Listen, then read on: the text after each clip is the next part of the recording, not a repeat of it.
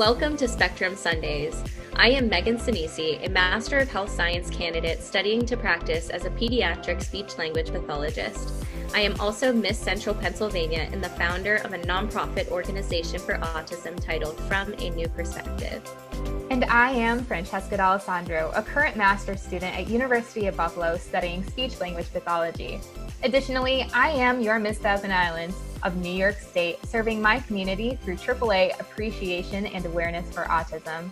Everyone deserves to feel accepted and included in every space they walk in. Our series aims to inspire you to advocate for yourself and on behalf of your loved ones, and we are so grateful that you're here with us today. Lauren Melissa, known across social media as Autianelle, is an autistic advocate and social justice influencer. Leveraging her BA in creative writing and MS in library and information sciences, she seeks to cultivate awareness and acceptance for the actually autistic community through neurodiversity activism. Her advocacy work has been featured on several blogs, podcasts, and events, including Neuroclastic, BBC Minute, Healthline, Glamour UK, and Inclusion Festival. Even more, she actively engages in dialogue across lines of difference, highlighting the inequitable systems that oppress queer and Black, Indigenous people of color, or BIPOC communities. Through Instagram, Lauren Melissa addresses everyday coping strategies for autistics by answering questions through something she calls Auti Tips. In this way, she hopes to co-create a society where autistics nurture autistics, as we strive against ableism toward a destination of true inclusion. So Lauren, thank you so much for being back with us today. We had such an informative and knowledgeable conversation with you a few weeks ago. So we're excited to get to know you a little bit more and what makes you who you are and some of your interests. So to start, you talked with us before about your favorite band being BTS and that you love to travel. So could you talk a little bit about those interests and also maybe some of the other hobbies that you like to do in your free time? Yeah, my special interest is definitely the music group BTS. They've been my special interest for maybe a few years now. And I just love their music and how they connect people from all over the world because, like you mentioned, I do also love traveling and I love to just see other places in the world. And I think one of the things that I love about traveling is that when I travel, I really get to just be myself because I'm in different contexts. And so whenever maybe I act or behave or just employ myself in a way that seems a little different from what would in the United States be perceived as the norm, when I'm traveling, people usually just chalk it up to me being a foreigner. So it's a fun way to live my life and just be me and enjoy new places and learning new things about different ways of perceiving the world and navigating the world. Okay, so before we have talked about how you have multiple degrees, you have a BA in creative writing and a master's degree in library and information science. So we know that you've been largely successful in completing your college journey. And we've heard from other self-advocates that this process of going to college and completing just one degree alone can be very challenging. So could you share maybe what your journey was like and maybe some types of support that you had during your collegiate process? When I was pursuing my undergrad degree, I did not yet have an autism diagnosis. And so I did not receive any supports for autism spectrum disorder during that time. It was very difficult, I have to say, navigating these social dynamics of college, living on campus, making and maintaining friends. All of that was very difficult. And I made what's often referred to as a lot of social mistakes. I lost a lot of friends. And I think when people think of college, they don't think about bullying. They think that ends, but I was bullied in undergrad as well. It was a very socially difficult time in my life. Academically, it was a wonderful time. I got along very well with my professors. I got to study my special interests. I really just enjoyed it and I had an amazing time academically. What I ended up doing in the end was taking my academics and using it to get out of the social situation by graduating early. So I kind of cut it short so that way I could protect myself and my emotions.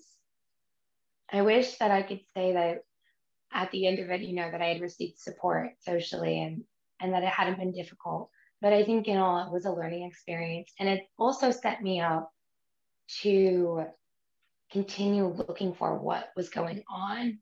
I started pursuing my autism diagnosis about a year after undergrad.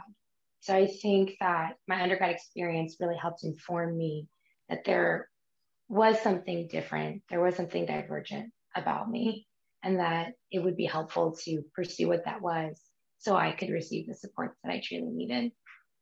On the flip side, when I finally did decide to pursue my master's, I learned from that experience undergrad, which was that academics were fun and important to me, especially when they involved my special interests, and that socializing in college was a more difficult aspect.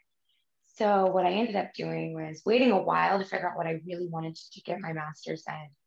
And then once I got that special thing that I knew I would really be able to hyper focus on and be passionate about, I pursued an academically rigorous program that was remote. So this was pre-COVID, and I chose online learning, and it was the best thing I could have done. I really enjoyed my program. I enjoyed everything about it. I enjoyed talking to my professors and learning the content, and I got to bypass a lot of the person-to-person interaction that could come with an on-campus learning experience.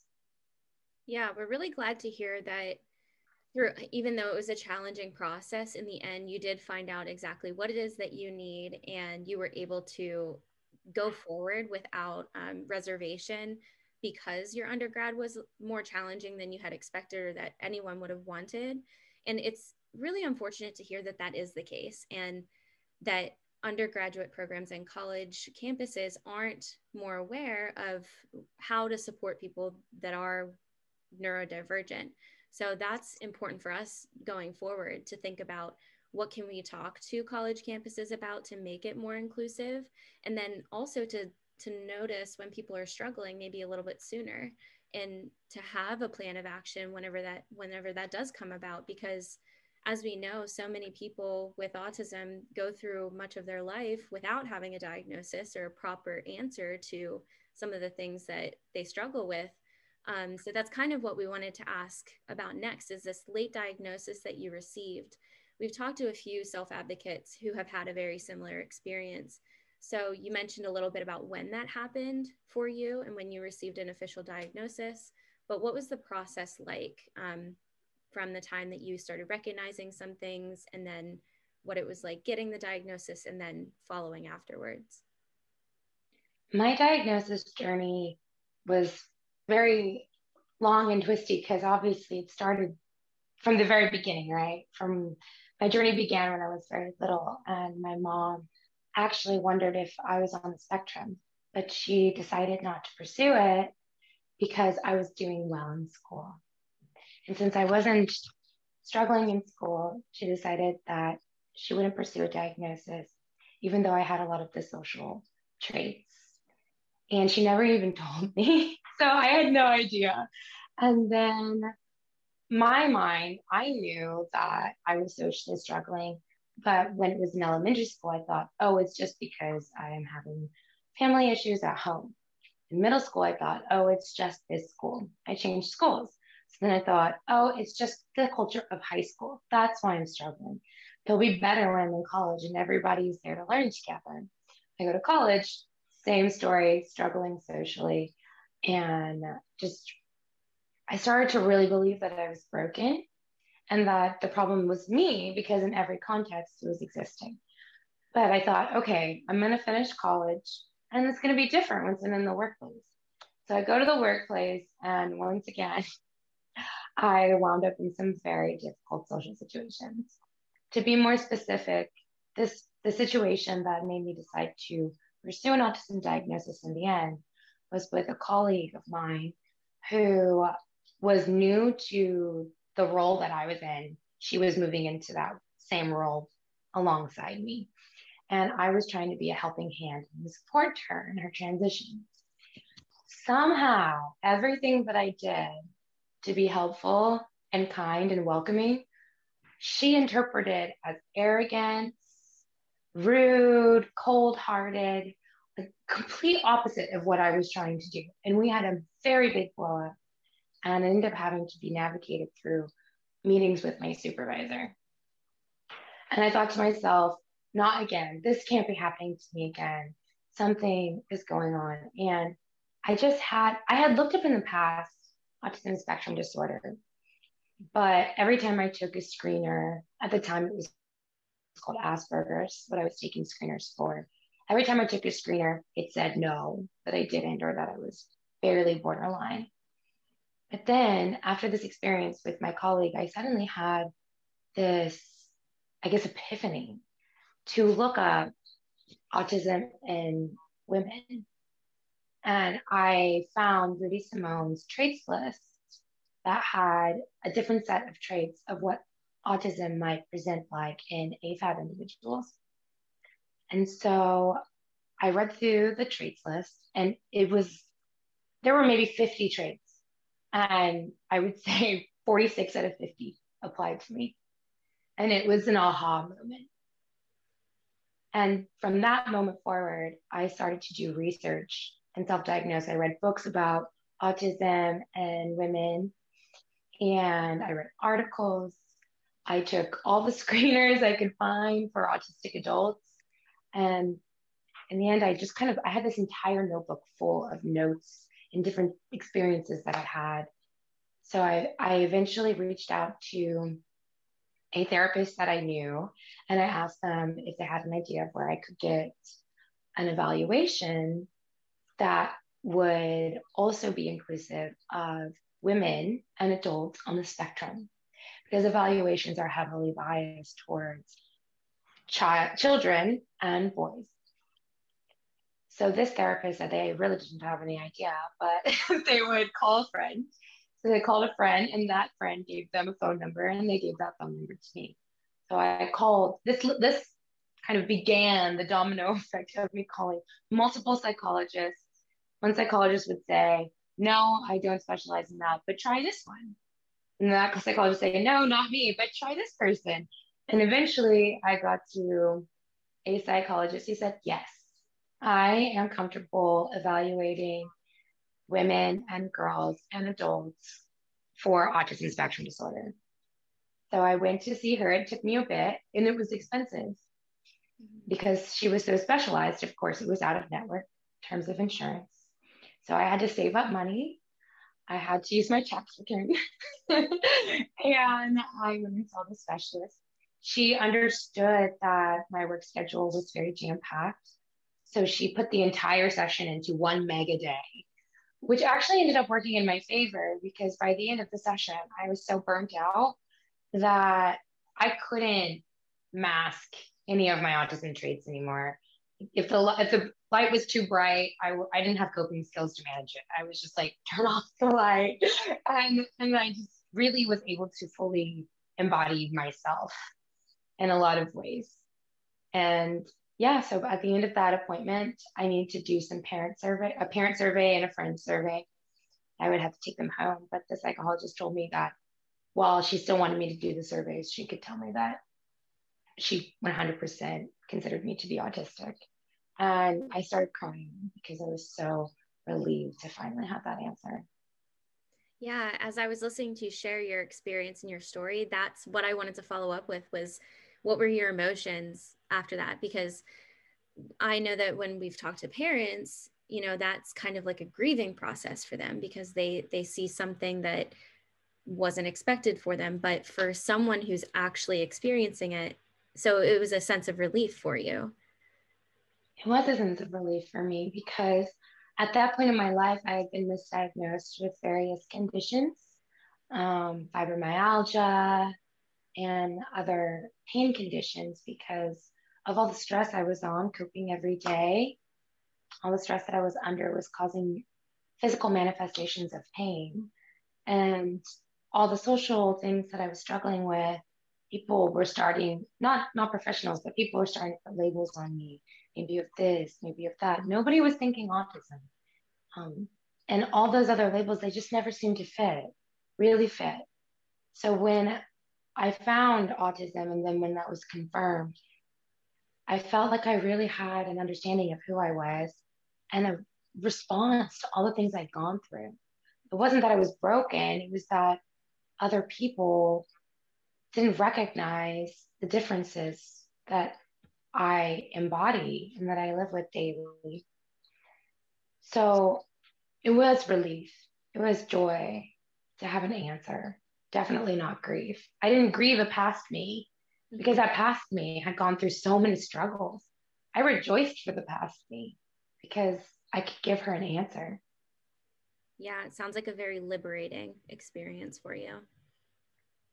Yeah. And also, I just wanted to mention, I wanted to commend you for being the bigger and better person when you were having that miscommunication with your coworker, because I feel like when most people have a miscommunication with their coworkers or with their peers or whatever the case is, they don't often reflect on how can I be accountable for what happened in the situation. And I really commend you for doing that. And in the end, it led to you figuring out your diagnosis and figuring out who you are and your sense of person.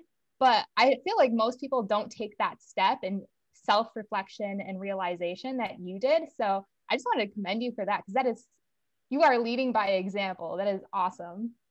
Thanks. So you mentioned a couple people in your life, like your mother and even some of your professors who have been supports throughout your journey. In this moment, could you give a shout out to whoever has been the biggest support throughout your life or in a very important moment in your life, and just share a moment of gratitude for them? There have been so many people throughout my life here and there in different moments that have been major supports for me. I would say for sure that one big support system that I had, oh, it's so hard to pick. There's so many, but I think I'll go with probably a teacher. When I was in the 11th grade, I had a Spanish teacher that I had for 2 years. And I was really deep into masking during that time because I was being heavily bullied at school and really just trying to camouflage and fit in. And this teacher, she never asked me any questions about it. She never was like, hey, I noticed you're being bullied or anything. She was just so supportive, but by actions, not by telling me, oh, it doesn't have to be this way or this or that. But then one day I'd gone through a really hard time and I hadn't even said anything to her about it. I had just been in her class. And after class, I went to ask her a question and I was just masking. Nobody could tell that I was having such a tough time that day. And she said to me, you know, it is okay to cry. I don't know how she knew. I don't know how she had taken so much time to just figure me out and see beneath the mask, to want to see beneath it and not just have me be an easy student who was getting along well with everyone in the classroom. And I did cry and she just let me cry. And then she the next day she still treated me the same with the same care and support, but she didn't turn it into some project. She didn't turn me into a project. She really just cared for me and supported me. That's so wonderful to hear. And I feel like that speaks volumes about how little acts of kindness and acceptance really make a difference. And it doesn't have to be a grand gesture. It doesn't have to be something extraordinary. And like you said, a project. I feel like that's what we need to avoid when we recognize someone's different. Someone needs a little bit more support in this area or that area. It's not about making it this big puzzle that we have to figure out. It's not about finding everything. It's just support them in this moment in any way that you can. So it's just wonderful to hear that you had that at that exact moment and you carry it with you today. You know, that's beautiful to hear that that was years ago and you can still think about that moment and really reflect with gratitude. So we actually wanted to shift gears a little bit. In our previous episode, we had a very important question that we wanted to ask you about race and how intersectionality affects people with autism. And although that's a huge conversation to have, and we could probably only get the tip of the iceberg in the 45 minutes that we might have together today, we want to ask about how intersection between race and autism relates to the Black Lives Matter movement through the lens of someone who is autistic. Yes, this summer, or last summer, I guess it's almost summer again, maybe. But this summer, I did participate in many Black Lives Matters protests, obviously following as many COVID safety protocols as I could, and it was outdoors. But that was really, I was really pushing myself in terms of being autistic and going out into this crowd of people that I don't know, into areas of the city that I've never been, into circumstances where I don't necessarily know how things are going to turn out, and just also the physicalness of it, because I do have hypermobility syndrome. I do have a chronic pain condition, and going and being so active and going for these several miles of walks. Protests are not always accessible to people with disabilities. And I really did, though, push myself to go. I decided to go because the intersection of race, and in this instance, Blackness, and disability, in this instance, autism, is so important to bring to light and to fight for. Many autistics, if they are of color, and especially Black, if we have any moment of taking off the mask or sensory overload in public, we are at risk in a lot of ways. If the police were to be involved, they might racially profile a Black individual as being dangerous, and then misperceive, misunderstand, misconstrue a meltdown as acts of violence. And instead of taking supportive measures, they might restrain, or, there's a lot of different levels of violence that could occur against a Black autistic. I have had public meltdowns, and there's one in particular that I'm thinking of where I was screaming and crying and pacing, and it was probably very frightening from the outside for someone who didn't know that I was autistic. And I am thankful that the police weren't involved, that it actually happened in a pretty quiet area at a quiet time of day. So no one called the police. I can't imagine what would have happened to me otherwise, or where I would be right now, especially because at that time I also didn't even have my autism diagnosis. So it would have been really frightening. Like, the possibilities are frightening. And I think there's also another added layer where there are parents who have children with autism, and their autistic child could be having a meltdown at home, and that parent might need assistance. And it's pretty well known, like, we're being discussed quite frequently, do not call 911 if that happens, if your child is of color and autistic, because the police might kill your child.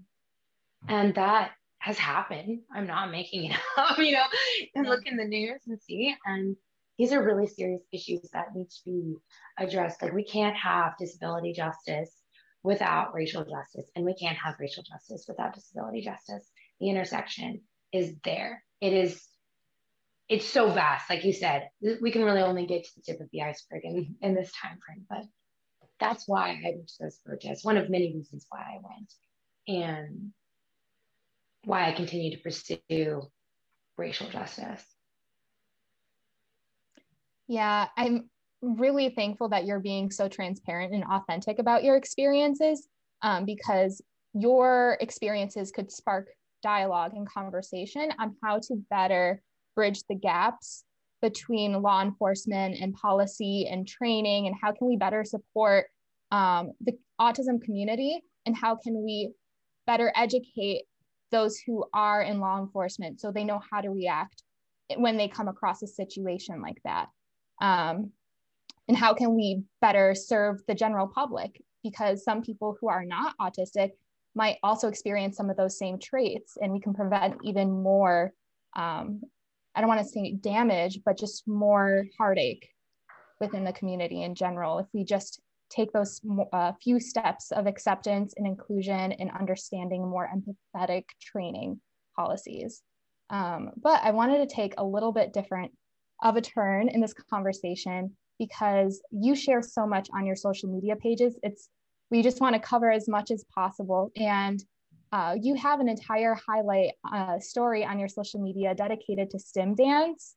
And yeah, it's so, I love it. I think it's so cute.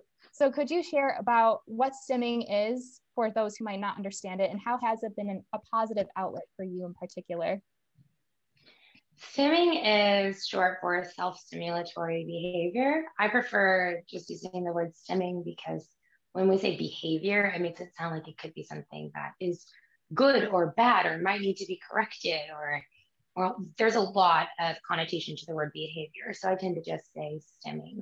And for an autistic, it usually takes a form of repetitive movement, can be big or small, that helps us to regulate and to process sensory and social stimulation, as well as to express emotions. So that could be emotions of joy or anger, sadness, happiness. It could just a lot of different ways of getting those emotions that are so strong within us and getting them out. So for me, one of my favorite ways of stimming is through dance. And a lot of people would think, how is that stimming? How is that an autism behavior if you're just dancing?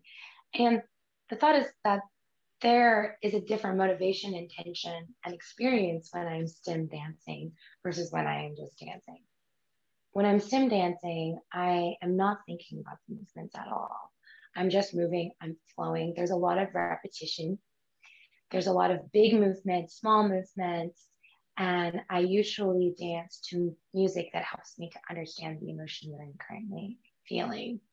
Sometimes that can be joy, and sometimes that could be anger or sadness. Most of the time it's joy. Stim dancing is my favorite joy stim.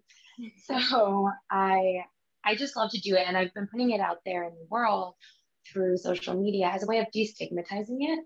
Mm-hmm. So I have shown that this is a healthy and happy process that helps autistics to come together, to feel more safe, more comfortable. There are definitely other stims besides dancing, and I stim in other ways besides dancing. I tend to tap my chest, or I count on my fingers like this. I think some of the stims that are more thought of are like flapping and twirling. I was definitely a twirler as a young girl. I would just twirl and twirl and twirl and twirl until I couldn't anymore, like literally couldn't twirl anymore. So that's a quick 101 on stimming, and it's a beautiful thing. And I really hope that more people, more neurotypical people can see it and not think of it as strange or wrong or something that needs to be stopped. There's a lot of push against autistics to suppress and repress and hide our stims. The danger in that is that if we can't stim, then we can't necessarily regulate. So then our emotions are going to come out in other ways because we can't make emotions just disappear. They come out somehow. And stimming is such a healthy way to process them. So I stop it. Yeah, I'm so glad that you've embraced that and that you've used your power behind social media to harness what this could be and what this could mean for breaking down stigma against it. Because Francesca and I actually just talked last week about how that is what people typically want. Like neurotypical people, when they see it happening in public, they want that to be done at a lower level or maybe just at home. So like you said, when that happens, then things are going to come out in other ways that are maybe even more stigmatized or more dangerous, or, you know, could have more harm to everybody involved than if you just let somebody stim and do what they need to do to feel comfortable in the environment around them. So it's important that we think about it that way, and that we just go through life with acceptance, and we say, just because I act or react in different environments different than this person, it doesn't mean that that isn't a valid way of expressing emotion or joy or whatever it might be. So thank you for highlighting that on your social media, because that, I'm sure that that empowers other people to embrace it themselves too, and not feel like they have to suppress it, because that is often what society wants them to do. So hopefully we can continue to work to change that. But on this topic, what we want to talk about, the specific idea of neurodiversity and that specific movement. So this is a word that's being shared more and more, which is awesome.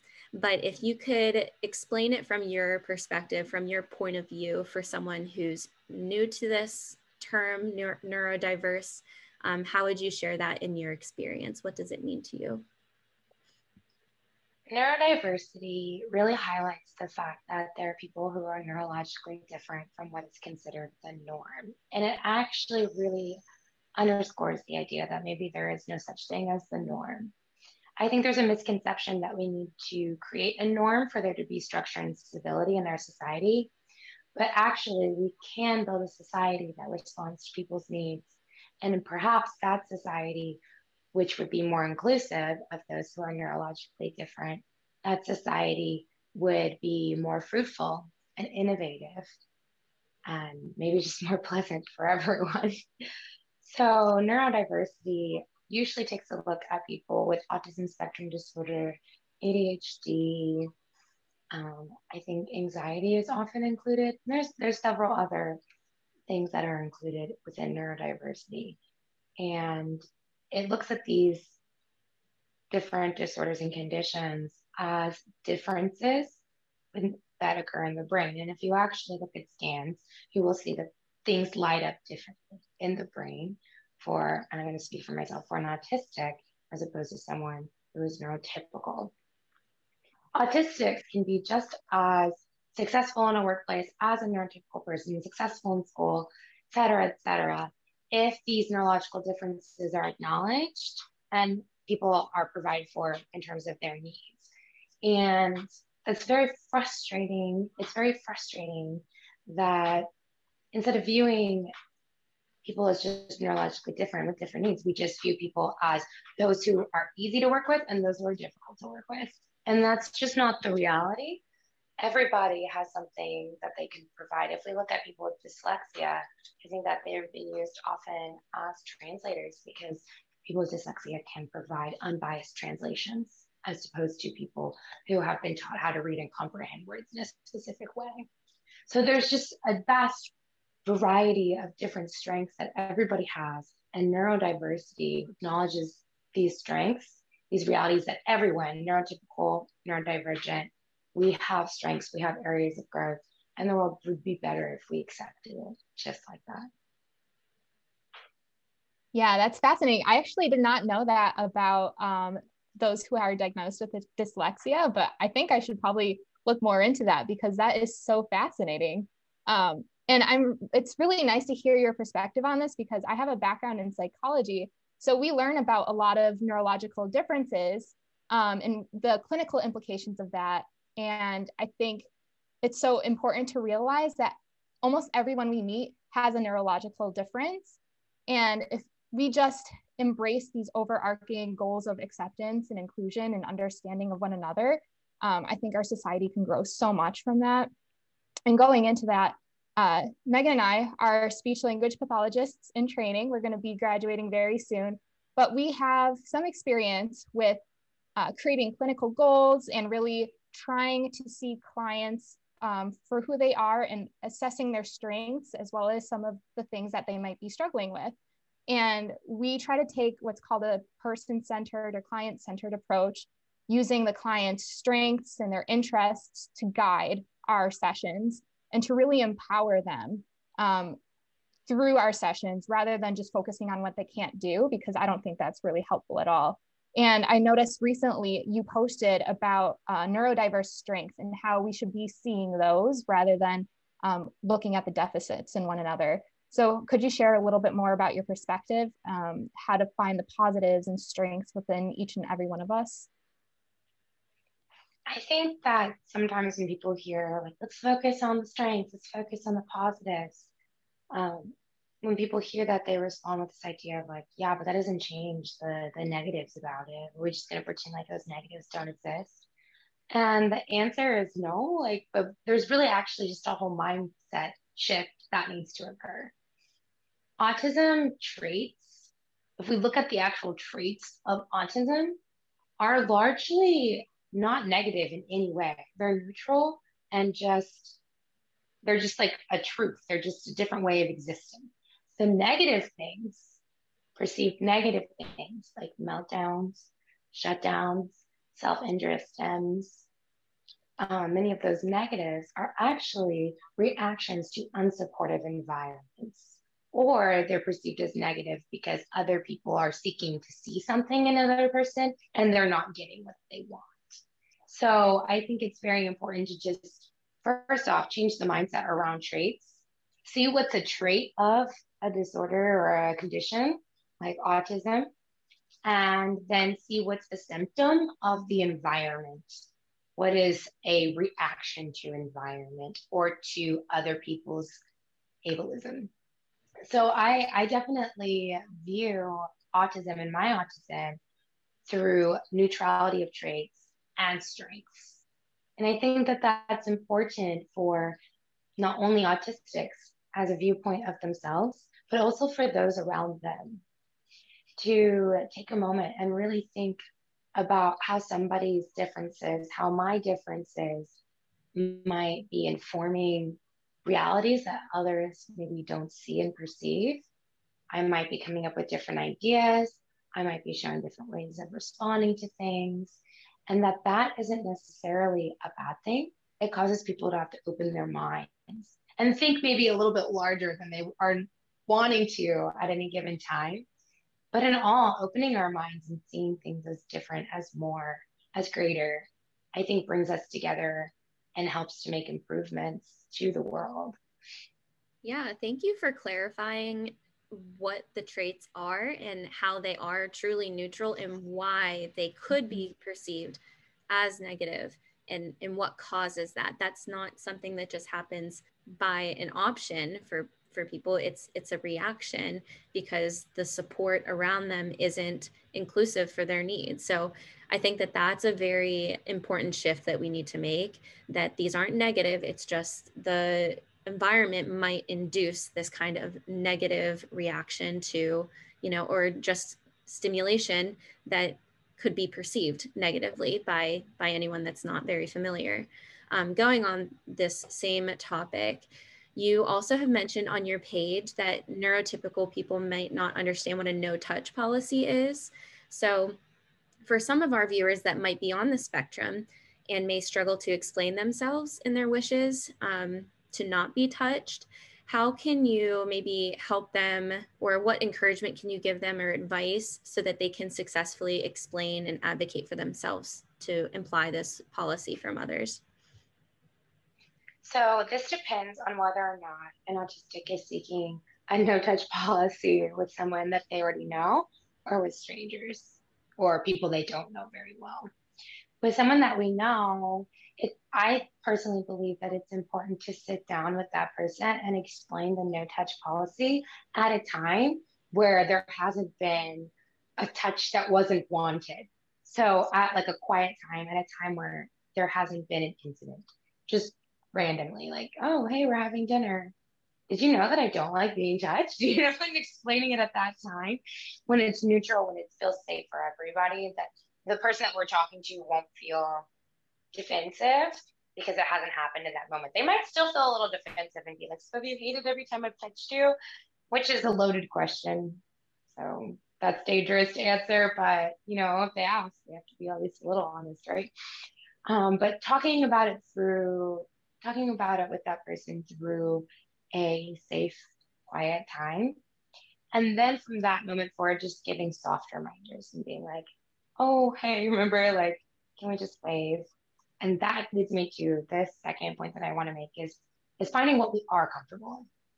Are we 100% no touch ever? Are we more comfortable with high fives, Do we feel very uncomfortable with hugs, but we're okay with like a shoulder touch? Taking time for me to explore what touches I am comfortable with. And then I could even initiate those touches. So that way I have more control over the situation. And this works pretty well with strangers. So if we're with people that we don't know very well, say something happened, some great thing, and it might be a moment where we're supposed to hug, be like, "Yay, I'm so glad," or like, then you can be like, "Oh my gosh, I'm so happy," and just immediately initiate the high five, like right away before the hug even starts. Nobody hugs after a high five. That's really weird. So it will probably stop the touching that we don't want if we initiate touching that we're comfortable with first. If we're not comfortable with any touches, and that could set off maybe a meltdown for us, I say 100% just say, "Hey, I don't really like being touched, but I am really happy that this happened," or "I'm really happy to see you." And make sure to follow up, I think, with a compliment that helps people feel more secure. Yes, that means that we're taking care of other people because of our needs. So, we can just be blunt, but if we want to keep the situation kind of comfy and not awkward, then it is helpful to follow up a request to stop touch with a compliment or a reassurance. Yeah, that makes me think immediately of parents that say you have to give your grandmother a hug before you leave. So that's that's something that we can just keep in mind as we all go forward as advocates, is having those conversations with parents too, so that they're checking in with their children, and they're making sure that they know their policy, their own personal policy of how much that they are comfortable with. So just one thing to keep in mind, I guess. Yeah, and I love the idea of letting the person who has autism actually initiate those gestures.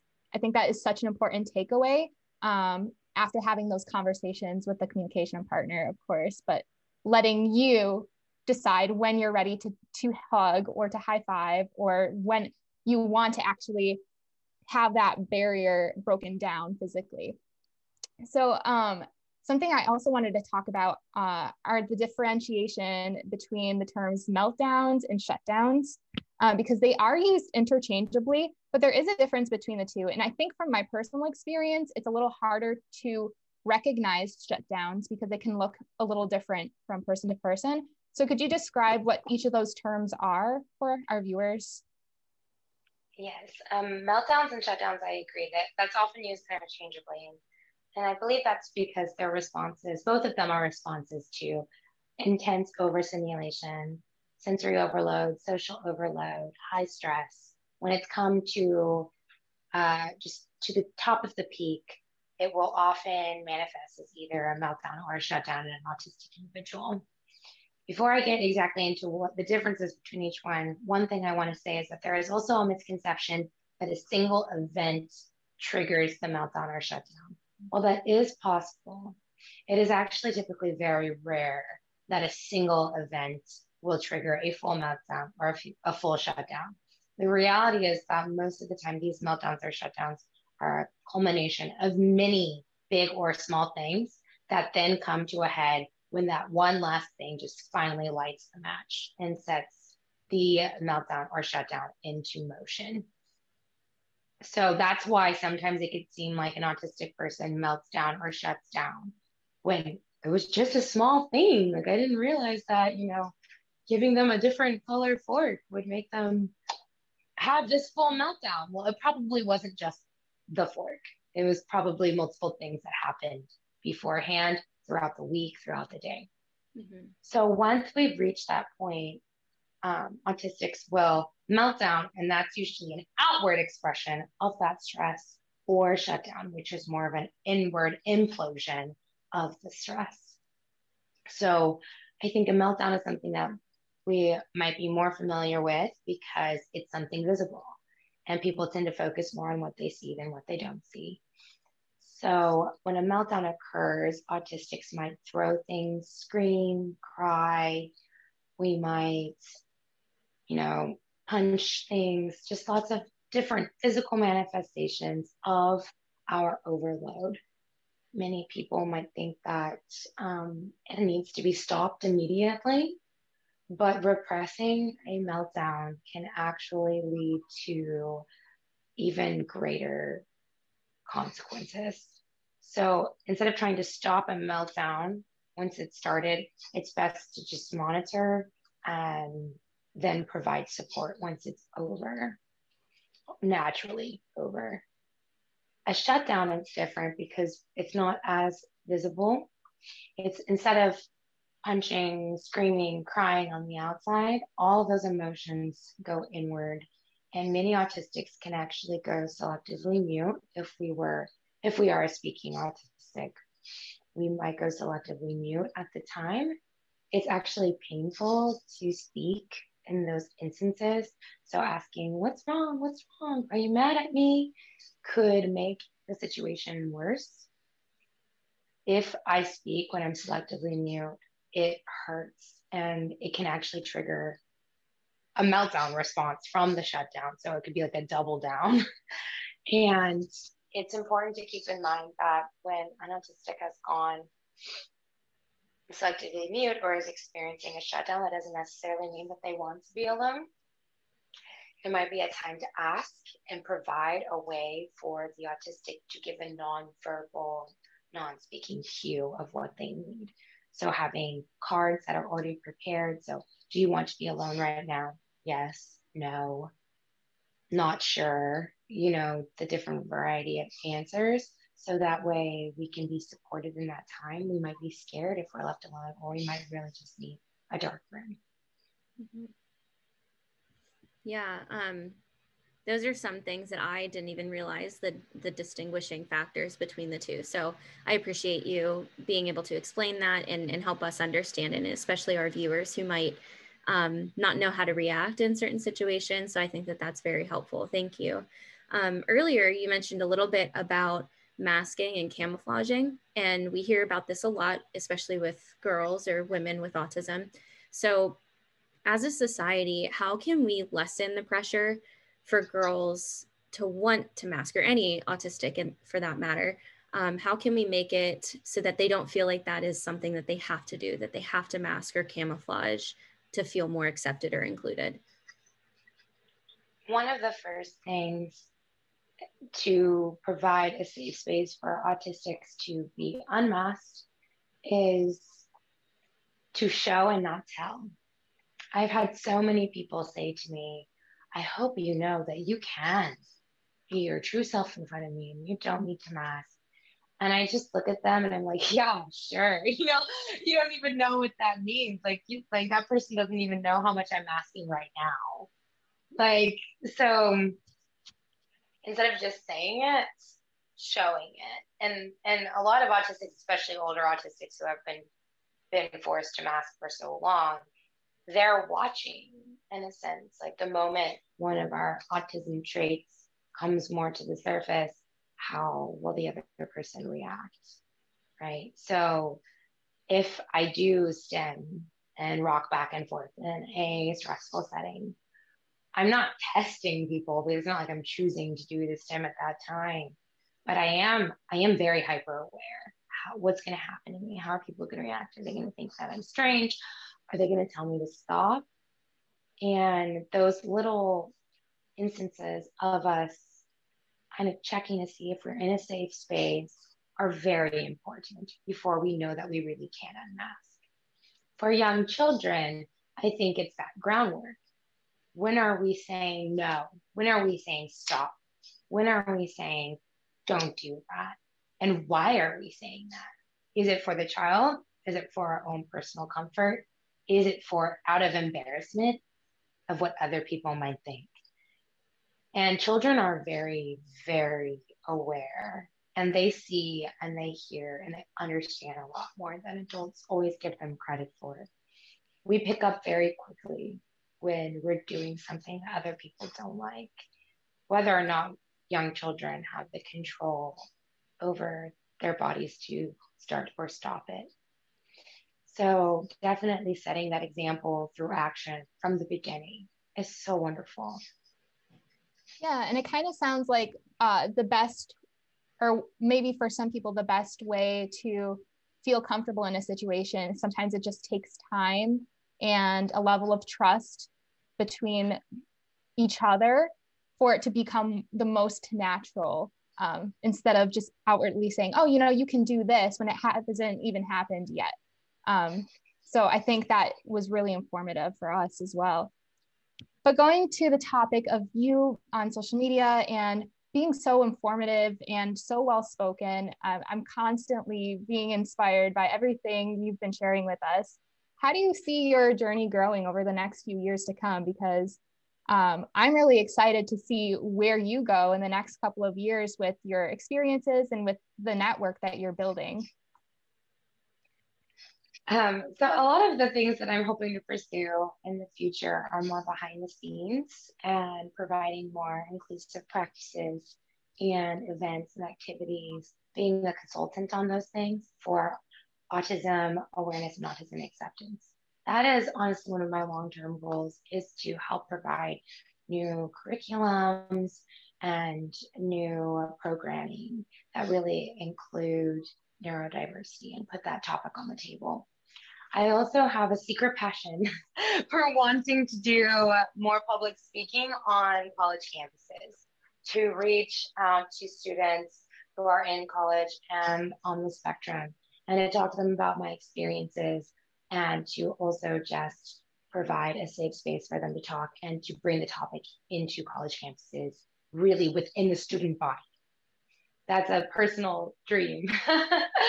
But of course, I do plan to continue with the Audie tips for as long and for as forever and always as people need them or want them through Instagram, and to continue also working on destigmatizing stimming through social media.